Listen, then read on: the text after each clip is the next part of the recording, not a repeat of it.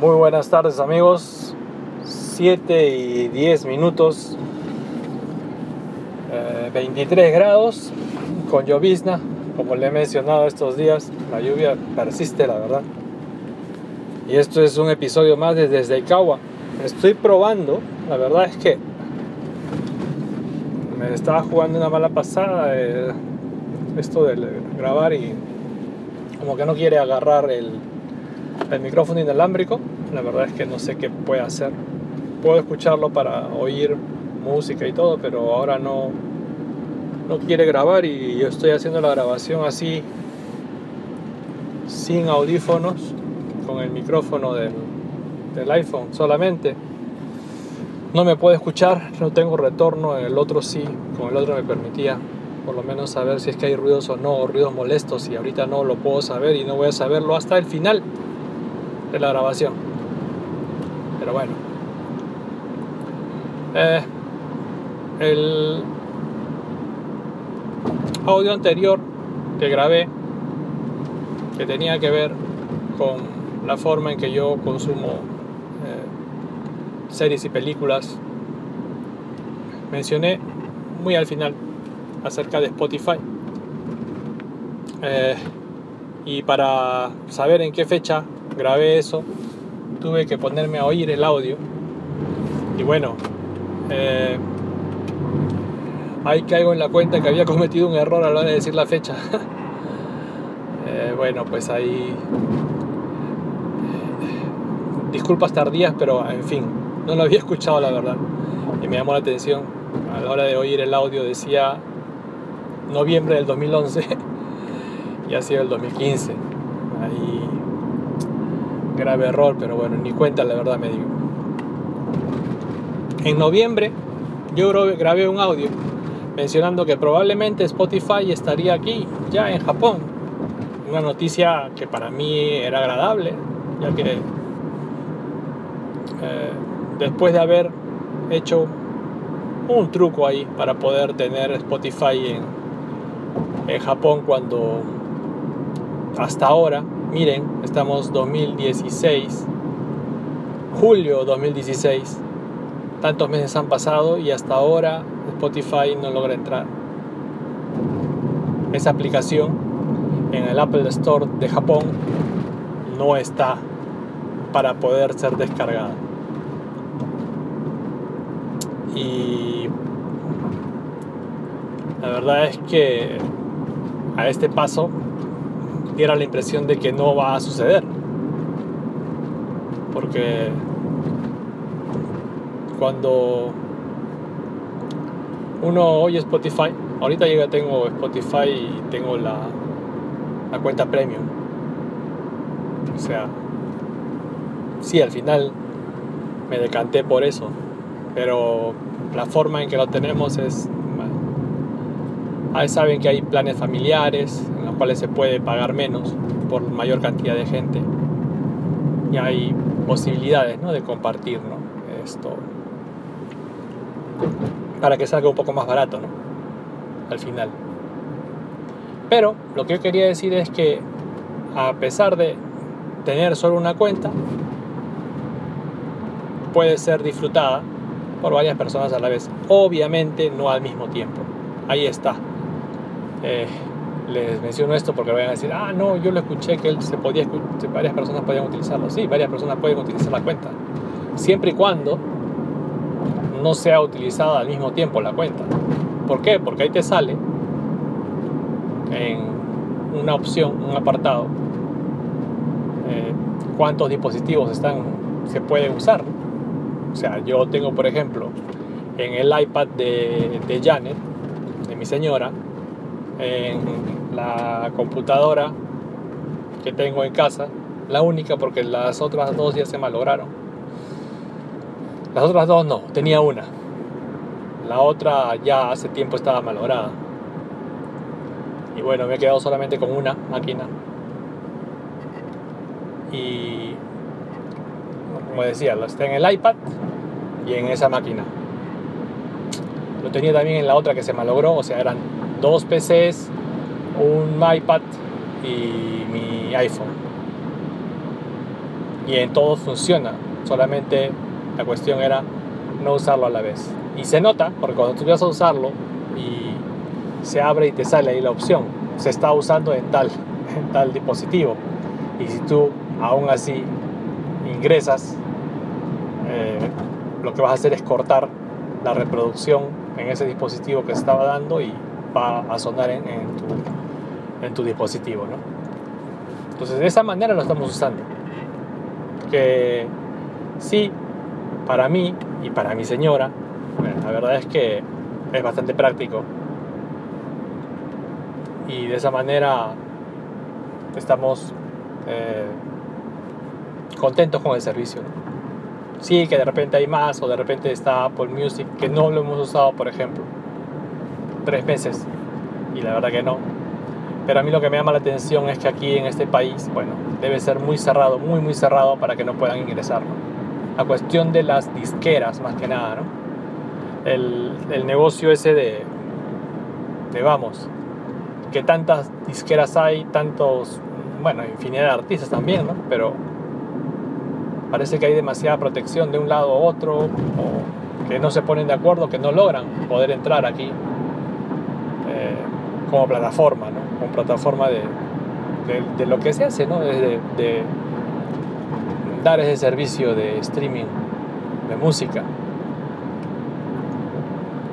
Y la verdad es que, visto el tiempo que ha pasado, lo veo complicado, ¿no? Yo pensé que ya estaban a puertas, porque por lo menos hasta propaganda en japonés tienen. Te hacen la propaganda, te dicen que sí, que... Imagínense, les comento, tanto así que salen varios casos, ¿no? Cuando vas a salir a correr, dicen, ¿no? Puedes tenerlo en cualquier momento, la música, todo en japonés, ¿eh? O de repente te dice, cuando estás en el subterráneo, no hay conexión de internet, pero si te haces premium, puedes tener tu música en cualquier momento, tu lista de reproducción en cualquier momento, sin necesidad de estar conectado.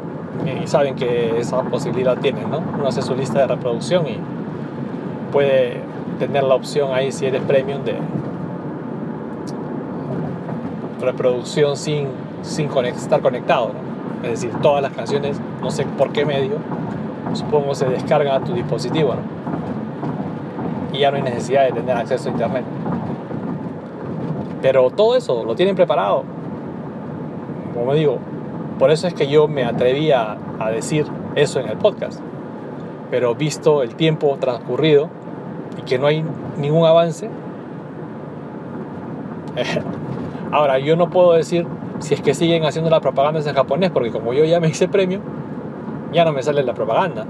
Pero antes sí me salía, ¿no? Cada momento, cada cierto tiempo me salía la propaganda, ¿no? Como para que uno se animara a hacer premio. Y si es que yo no tuviera la cuenta como tengo, o sea, de otro país,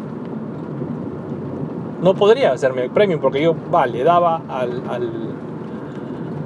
al mail que me llegaba, por ejemplo, para tratar de hacerme premium, y me salía, pues ahí comenzaba a dar vueltas y vueltas y no podía. ¿Por qué? Porque simple y llanamente aquí en este país no está, pues. Es como que si no existe.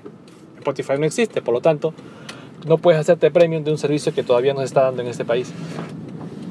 Pero como digo, en ese episodio mencioné que había ciertas maneras de, primero, hacerte la cuenta free, si deseas probar el servicio, y si ya te gusta, puedes hacerte también de la cuenta premium, ¿no?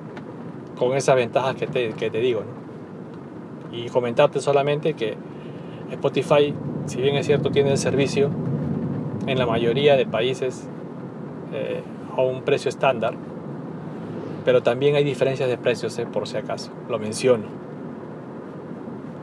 Hay países en los cuales se cobra menos. Eso lo dejo ahí como un dato y un apartado.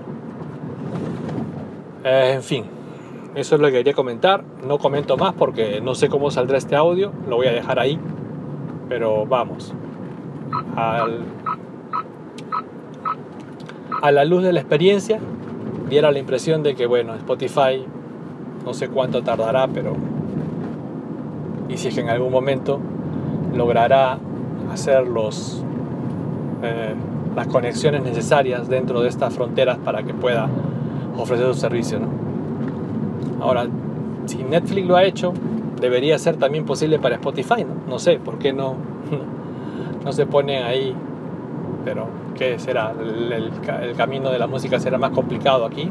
No lo sé, la verdad. En fin, he de mencionar mis métodos de contacto al final. Si es la primera vez que te conectas a este podcast, decirte que mi cuenta de Twitter es @miyashiropro. La cuenta del podcast es @desdeikawa.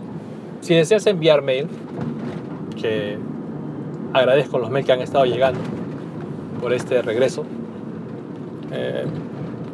decirte que mi mail es desdeikawa@gmail.com. Esto está alojado en la plataforma de archive.org, y bueno, desde ahí ya se hace para poder hacer los links hacia iVoox y iTunes.